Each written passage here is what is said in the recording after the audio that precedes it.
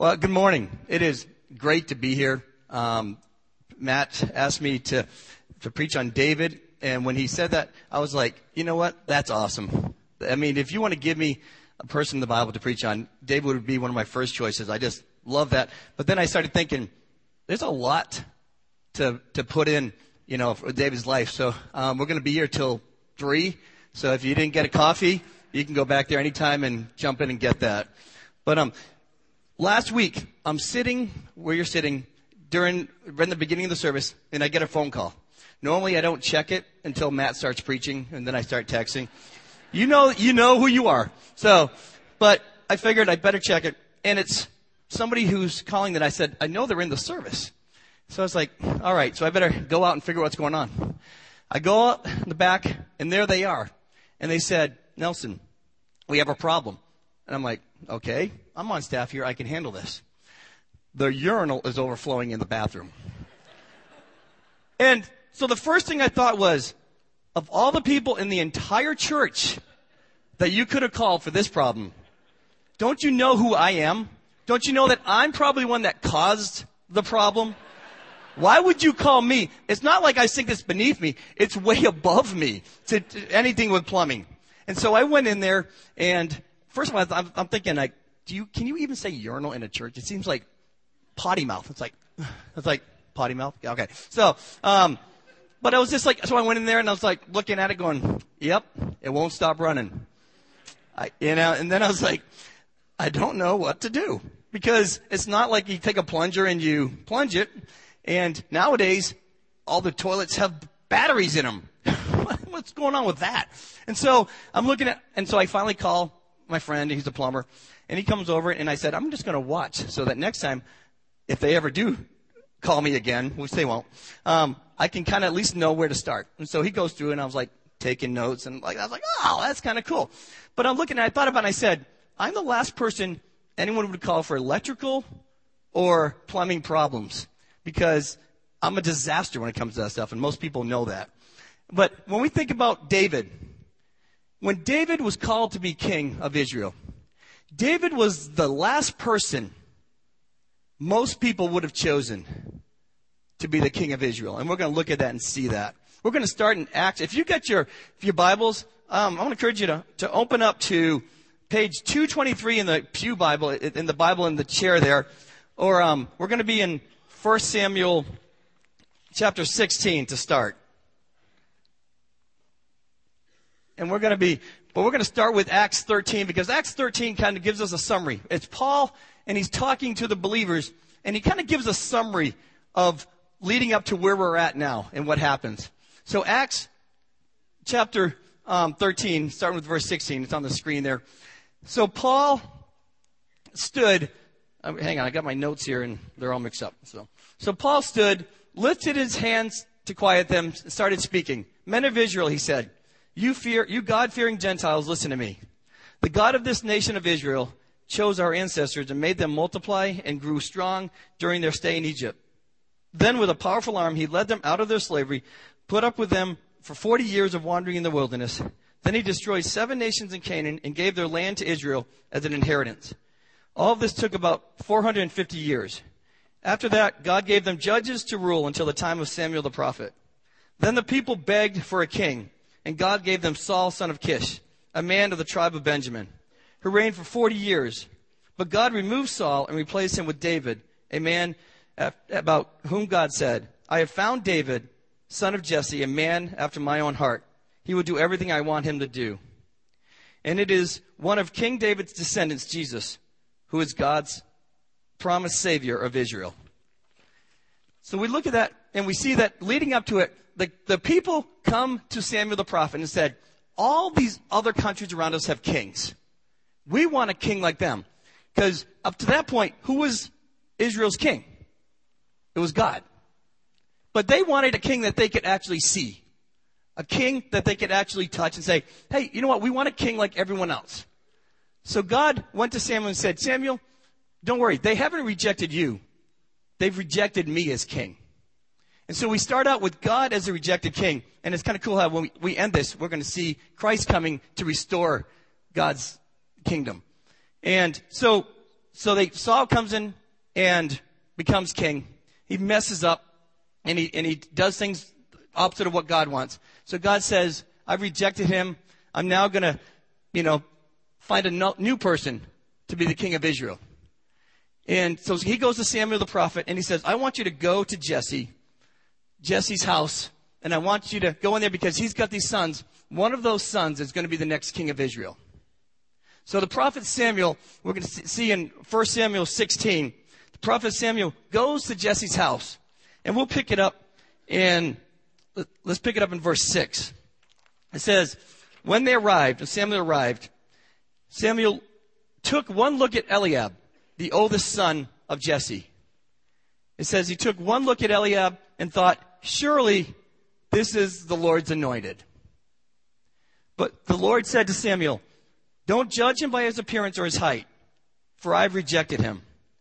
The Lord doesn't see things the way you see them. People judge by outward appearance, but the Lord looks at the heart.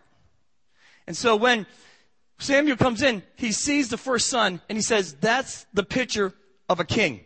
That's the one that we need to be the king. This is Samuel, the prophet of God, who got caught up in saying, we got to have somebody who looks the part. And if we're honest, we're all caught up in that at times. We look for certain things, even spiritually. We look for certain things and we say, there's a person that can be used by God. Or we just look and we say, we're always looking at what the outward appearance looks like. But God says, I'm looking at the heart. So we see that Samuel goes through, and you look at the rest of chapter 16. Samuel goes through and he goes to each of the sons. And God says, nope, nope, nope, nope. So you got to picture Samuel at this point. He's thinking, God, did I hear you right? Because you said it's one of these sons. And he gets to the last one, and God says, nope. So Samuel's like, so he finally goes to Jesse and says, any more sons? And here is Jesse going, oh yeah, there's that guy out, my youngest one, he's out tending the goats and the sheep in the field. Not even invited to this little powwow of all the Jesse's sons. Because that was the last person that even probably his father thought would be called the next king. So Samuel goes, go get him and bring him to me. As soon as David walks in, God says, that's the one. He's the anointed one. And Samuel anoints him king. Understand this. He's about 15 years old. I want you to, how many here have a kid that used to be 15 or is 15 or going to be 15? Okay. I have 4 kids. 2 of them have already been 15. 2 may become 15 if they're careful. So, but I've got 4 kids, and I remember at 15, if somebody would have come up and said, hey, guess what? Your 15-year-old is going to be the next president of the United States. I would have been pulling at Jesse and saying, get him back to the sheep. That's not going to work. But here's a 15-year-old. God says, this is the next king of Israel, David. So I want to look real quick at a few things about David and then some things that we can learn from how God interacted with David. First thing is, David had humility. David had humility because he's anointed king. And you look at the next chapter, and we look at it and he says, here he is, you're going to be the next king of Israel. It's not even the next chapter, it's just a few verses later. 1 Samuel 16, 18, and 19. Saul is like having trouble. The king is having trouble, and he says, I need someone to come and play some music for me, kind of keep me calm. So they go up, and he says, one of the servants answered, I have seen a son of Jesse of Bethlehem who knows how to play the lyre. Not a lyre, he plays the lyre. He is a brave man and a warrior. He speaks well and a fine-looking man, and the Lord is with him. Then Saul sent messengers to Jesse and said, send me your son David, who is with the sheep. Just a few verses later, where is David after he's just been anointed king of Israel? He's not the king yet, but he knows that when Saul, is dead, he's going to become the next king. He goes back to tending the sheep. He goes back to what God had called him to do in the beginning. To me, that shows a sort of humility because he could have gone to his father and said, hey, you know what? Why don't you send one of those non-anointed sons of yours to be, I've got people, I've got to get a cabinet together. I've got a lot of things I got to do. I'm going to be king soon. I don't know when it's going to happen, but I got to be ready. But he goes back to what he was doing before this. It's almost, you can just picture it, where David's like, oh, that's cool. I got to go. You know, it's just kind of, that's it seemed to be the attitude David had, was that, and that's one of the reasons that God chose David, was the humility he had. He took the small things, and we're going to look at in a second, took the small things and he did them well. Whatever he was asked to do, he did it to the best of his ability. So he had humility, and then integrity. Psalm 78, 71, and 72 says, from tending the sheep, he brought him to the shepherd of his people Jacob, of Israel his inheritance. And David shepherded them with integrity of heart. With skillful hands he led them. David led with integrity of heart. He had a heart that was a heart that could be trusted. It had integrity. And a side note here, if you're looking at your notes in the bulletin and you're like, dude, this guy's all over the place. Yes. Because I put those in. We have to get those in early in the week. And then God doesn't speak to me until Friday. And so by the time I put this all together, you know, and can get it done, like the notes are still there. But I would say that's why I just told them, just put notes in a lot of lines on the side.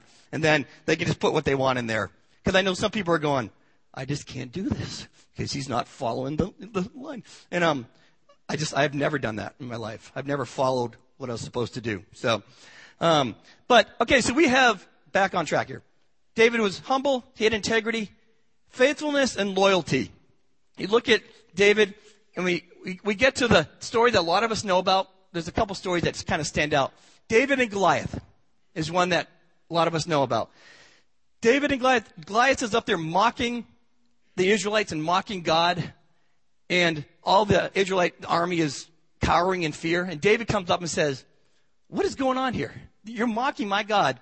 And so he comes up, and this is what David says to Saul when they say, you know, you're too small to do this. David persisted in 1 Samuel 17, 34 to 37. But David persisted. I have been taking care of my father's sheep and goats. When a lion or a bear comes to steal a lamb from the flock, I go after it with a club and rescue the lamb from its mouth. If the animal turns on me, I catch it by the jaw and club it to death. Stop there for a second. Let's just stop there. All right? I'm sorry. That's not me. That's not anything like me. I'll be honest, Duck Dynasty is like I love that show. And I want to go visit them and say, I want to just kind of hang out with you guys for a day and just say, that's so cool. Until I see the episode where there's a crocodile running around their front yard. Then I was like, you know what? I'll just call you and we'll chat because I'm not going to go near that. But I'm picturing, here are bears and a lions, and here's what David says. I catch it by the jaw and I club it to death. I was like, that's pretty cool. All right. And then I've done this to both lions and bears, and I'll do it to this pagan Philistine too, for he has defied the armies of the living God. The Lord who rescued me from the claws of the lion and the bear will rescue me from the Philistine. There's another part of understanding who David was. He didn't sit there and say, I am so strong that I punched this lion in the mouth and I killed it, and this bear. He says, the Lord who rescued me from the lion and the bear, he says, will rescue me from this Philistine. He understood that it was God. Anything that he did came from God. And so all of these things, as you look at David, it says, was a man after God's own heart. And all these things show what that really means. What does it mean to be a person after God's own heart? It's somebody who recognizes anything that happens in my life comes from God. And David understood that. So he was faithful and he was loyal. In Matthew 25:21, the parable of the talents, where you've got this master who comes in and he gives talents to the different servants. And the servant he gave 5 to comes back and he says, hey, I took what you gave me and I doubled it. Here's 10. And the master says, Matthew 25:21, the master was full of praise. Well done, good and faithful servant. You have been faithful in handling this little thing. Now let me put you in charge of many things. And I listened to that and I said, what a great example of David. I gave you little things to start with. I wanted you to tend sheep and goats. Trust me, tending sheep and goats back then wasn't like the job that everybody was clamoring for. It wasn't like, come back when you get your doctorate and we'll talk about maybe you can hang out with the sheep. I mean, it wasn't the high-end job. But David did that to the best of his ability, as we see how he protected them. And so he was faithful and loyal. And then the last one is one that I think we can all relate to. I think we all have it. It's patience. Today, we all have it. We just hide it real well a lot of times. I know I do. And when we think of patience, I mean, here's a poem, a little thing that I read that I thought was really true. Patience is a virtue. Possess it if you can. Found seldom in a woman, never in a man. So you know, I know the wives are going, yeah. So, but I read that and I was like, that's probably true for most of us here. That we have patience until things don't happen fast enough. And we're going to talk about God's timing and how patience comes in. You know, the worst place for patience is the hospital. I'm going to give you a second because there's two ways to go with that. But it's true of both. I mean, I remember when I had surgery, I went in and I'm laying there and they said, okay, we're going to have to go in and we're going to have to do this surgery. And I was just dying. I didn't want it. I was getting ready to speak in front of 600 or 700 teenagers in like a couple weeks. And I had to have the surgery where they're going to have to do this all this time. And it was just going to be really bad. It wasn't going to work out well for me. And so I was just like, oh, I don't want to do this. And I'm kind of fighting and screaming it. So they put the IV in. They roll me down to the hallway where they're going to do the surgery. And then they got the IV in. The anesthesiologist is like, we're going to do this. And they're going to, you know, this is what's going to happen. And I was just like, ugh. And then another nurse says, or we could try antibiotics. And I was like, now? You got the needle in me, and now you're saying, here's another option we could think about. And I was like, I'm for that. You know, I'll take anything, you know. And so they decide, okay. And I was like, what is going on here?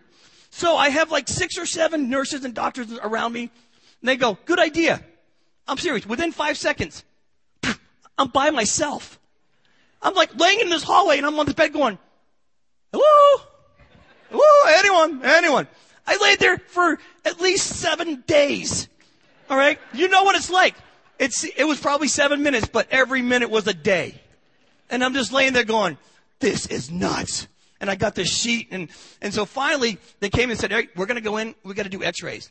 And I said, all right, and so this intern comes in and pushed me around. And I said, do you mind? I've been laying in this bed for a while. Can I just have some fun? And I just laying there with a sheet.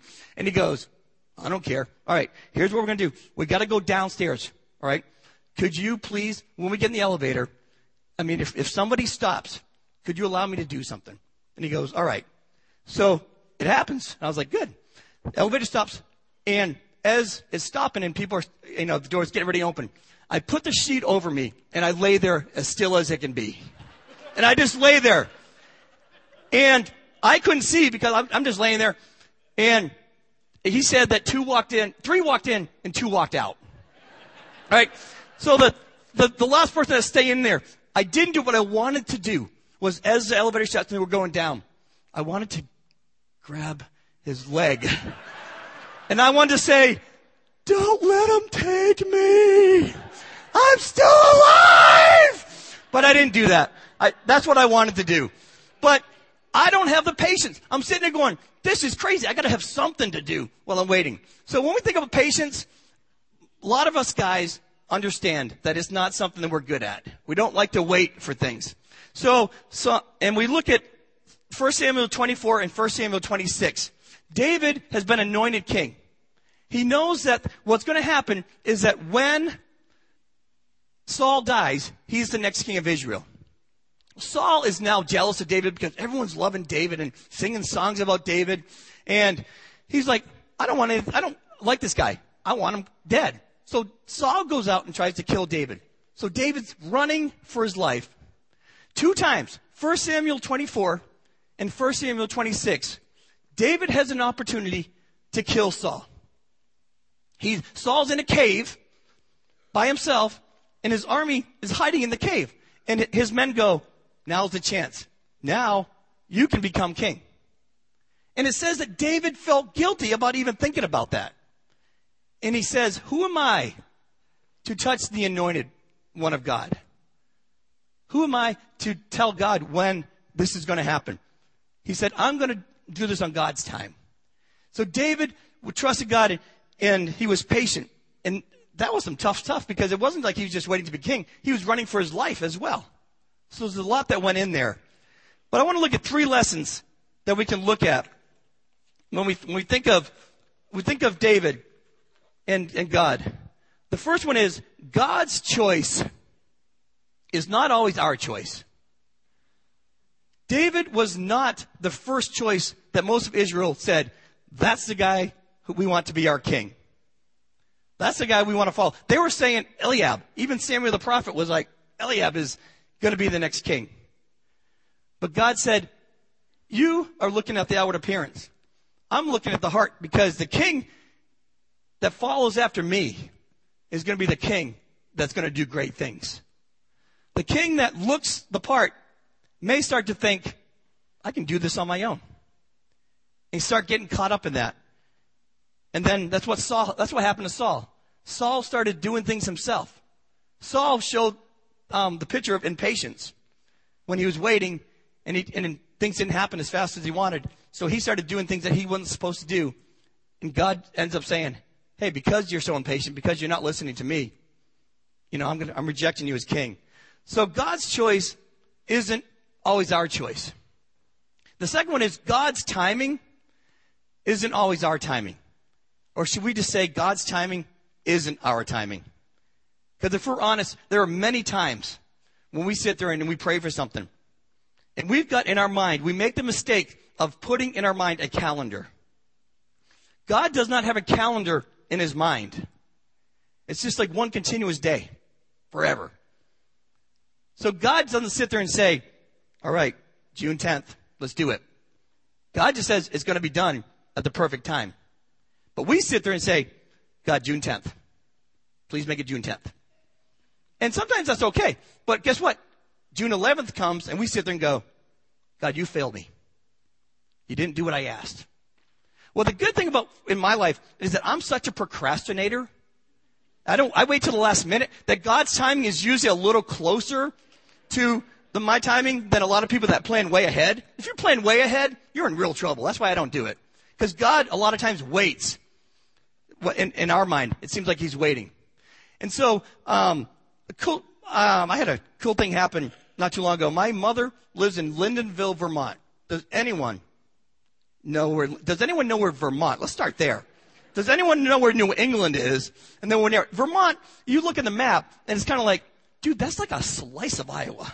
It's like they cut off like the very east part of Iowa. And so Vermont, very small state. My mother lives there, Lyndonville, Vermont, just a tiny little town. And she called and says, I need a break. I'm going to go out and visit your sister in Indianapolis. And, so she's going to come back and forth between my sister and I for a while. She goes, and I need a break. And I'm trying to figure out stuff as far as transportation. Because she can take the train, but the train is 3 hours from her house. And in Vermont, they don't have trains in Vermont. You have to go to the next state to get a train. They don't have cars in Vermont. So they don't have anything really in Vermont that's, So she has to take a train, but it's a 3-hour trip to get to the train. And I was like, I'll try to figure out and I'm making calls, and she has got some good friends there, but things are happening where she can't get a ride during that time. I'm at the Tri-State Work Camp a couple weeks ago. One of my leaders is an Emmaus student, and she comes up and says, I can't stay the night tonight because I'm heading out tomorrow morning on a trip. And I was like, okay. Susie says, hey, where are you going? My wife, Susie. And so she goes, I'm going to Vermont. So Susie's like, oh, that's cool. Nelson's, parents are from there. Where in Vermont? Yeah, exactly. Lyndonville, Vermont. And I was like, seriously, that's like you going to China and someone saying, I'm heading out to Piasta tomorrow. I mean, not even Dubuque. Dubuque is a metropolis compared to Lyndonville. But she's like, I'm going to Lyndonville, Vermont. I was like, you've got to be kidding me. I said, go visit my mother. So there was 4 of them, 4 girls that went there. So they went, and I said, and buy her a gift and say it's from me when you're there. So she did. She actually called me and said, here's what you bought your mother. I was like, yeah. So that was kind of nice of me. So she gets here and she's visiting with them. And as she's visiting with my mother, some of you here have met my mother. All right. And my mother can visit. Well, you think I can talk. I got it from her. So, she can visit. So she's visiting and they're talking. And all of a sudden my mother says, here's the situation. We're just talking. I'm going to take the train on Saturday. And as they're talking, there's 4 girls in the car. So it's a packed car. 2 of them are not with them. So there's only 2 of them. They have to go down to the very town that the train is leaving from to pick up one of the girls. And it's the day before. So my mother had to change the ticket one day. First of all, they're going to Lyndonville, Vermont. Okay, right there it's like, okay, God, you win. But then it goes on and God says, hang on, I got more. He goes, not only that, but I'm going to provide the ride, not from someone in Vermont, but from somebody in Dubuque, Iowa, who's going to go out to Vermont and take your mother down to the very town that the train needs to leave from in that timing. And I looked at it and I said, that is just so awesome how God does that. Because I can promise you that when I was putting this together, how my mother was going to end up in Indianapolis, no way would I figure that one out. I would have been like freaking out. But God says, I got it. I'll take this kid and I'll bring her over here and we'll go down and we'll go like that. And I was like, my mind doesn't work. I'm just like, God, you were so cool. Your timing is so much better than our timing on that. And we've got to understand that. We've got to understand that God's timing is perfect. Please understand it. Walk away with one thing. God's timing is perfect. Because David understood that. He had his chances to sit there and say, I can become king right now. But he said, I'm doing it in God's timing. I'm trusting God in this situation. And so then we go on and we say, the third one is, we know David and Goliath, and a lot of us know the other story, David and Bathsheba. Right? A man after God's own heart. The Bible says, here's a guy who's going to follow after God, and it says, do what I want him to do. So obviously, the next thing that we think of that would happen was that he would go commit adultery and murder, right? It doesn't fit. We sit there and go, he's a man after God's own heart. But the part that we have to understand in that, he's a man. Okay? He's human. He's not perfect. He's going to mess up. So we look at David and we say, look at this guy. I want to be like David. There are so many things about David. I say, I want to be like David. And then all of a sudden we go, I don't want to be like David. I want to be like David again over here. But I want to not be like David here. And we look at it, and David messes up big time. He commits adultery, and then he tries to cover it up. And when he can't cover it up, he ends up having her husband murdered, so he's not caught. And so you talk about, what a mess. And so we look at what God says from that, and we're looking at 2 Samuel 12, 11 through 14.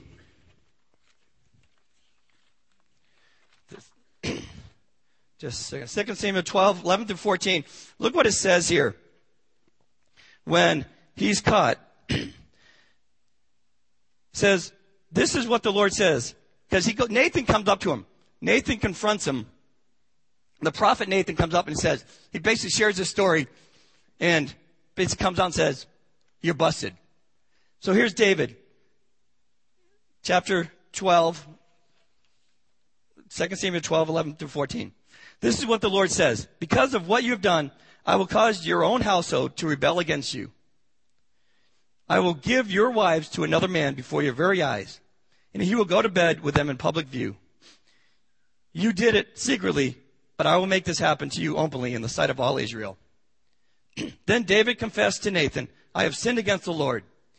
Nathan replied, yes, but the Lord has forgiven you, and you won't die for this sin. Nonetheless, because you have shown utter contempt for the Lord, by doing this, your child will die. So, God goes to David and says, I've forgiven you, but there are still going to be consequences. And a lot of times, we want God's forgiveness, but we don't want God's justice. God says, I'm going to forgive you. And as parents, we understand this. If our kids mess up, we can forgive them. But there are times when there are still going to be consequences for the stuff you've done. And God says, you're forgiven, but because of your sin, you know what? Your son that you had with Bathsheba is going to die. And then you look from there on out, as you look at from 2 Samuel, the rest of 2 Samuel, his family's a mess. His sons start to rebel against him, and he starts, his sons do the stupid, evil, bad things. And basically, when you read the scripture, David just kind of says, oh, dummies. And that's pretty much all he does. He doesn't seem to do a whole lot more. And his sons start rebelling to where they want to kill David to take over the throne. Irony? David has a chance to kill Saul to become king, and he doesn't do it. His own sons plot to try to kill David so they can take over the throne. It's kind of weird how the twists and turns. But David messes up, and God forgives him. And we talk about God and his forgiveness. He forgives us. And that's the cool thing about what Easter is all about, is God's forgiveness. All the things that we've done. God says, I want to forgive you for that. So then we look at the last thing here. And the last thing is God's promise. We're going to go back to before David messes up, to 2 Samuel 7, verse 16. The 2 Samuel 7 is called the Davidic promise. You've got a lot of promises that God, covenants that God provides with Abraham and others. And you get to David, and it's the Davidic covenant, or the promise God gives to David. And David says, God, I want to provide a permanent place for you to live. Because up to this point, they've been wandering in the wilderness, and God's presence stayed in the Ark of the Covenant. If you've seen Raiders of the Lost Ark, you know what it looks like. I don't have to describe it. But the Ark of the Covenant, they had certain rules and regulations of how they're going to carry the Ark. And that's where God's presence stayed with Israel. So they get to Israel, they get to the Promised Land, and David says, God, I want to provide a permanent place for you. So God goes to David and says, you think that I really need that? But instead, I'm going to provide something for you. And we're going to look at 2 Samuel chapter 7, verse 16. He says, your house and your kingdom will continue before me for all time, and your throne will be secure forever. And then we look at how we started out. We look at Acts chapter 13, some of the verses that we just started with. And it says, it is one of King David's descendants, Jesus, who is God's promised Savior of Israel. So God goes to David and he says, because of who you are, because you're a man that seeks after me, and even though God knew how David was going to mess up, he says, through your line, as you go through your descendants, Christ, the ultimate king, the king that's going to restore God as king, because God is rejected as king by Israel when they said, we don't want, the prophets. We want a king like everyone else. So the people reject God as king. But God is restored as the ultimate king through Christ, when Christ came. And we look at this and we say that came through David's line. That was the promise God gave to David, was the ultimate Savior, the ultimate king is going to be one of your descendants.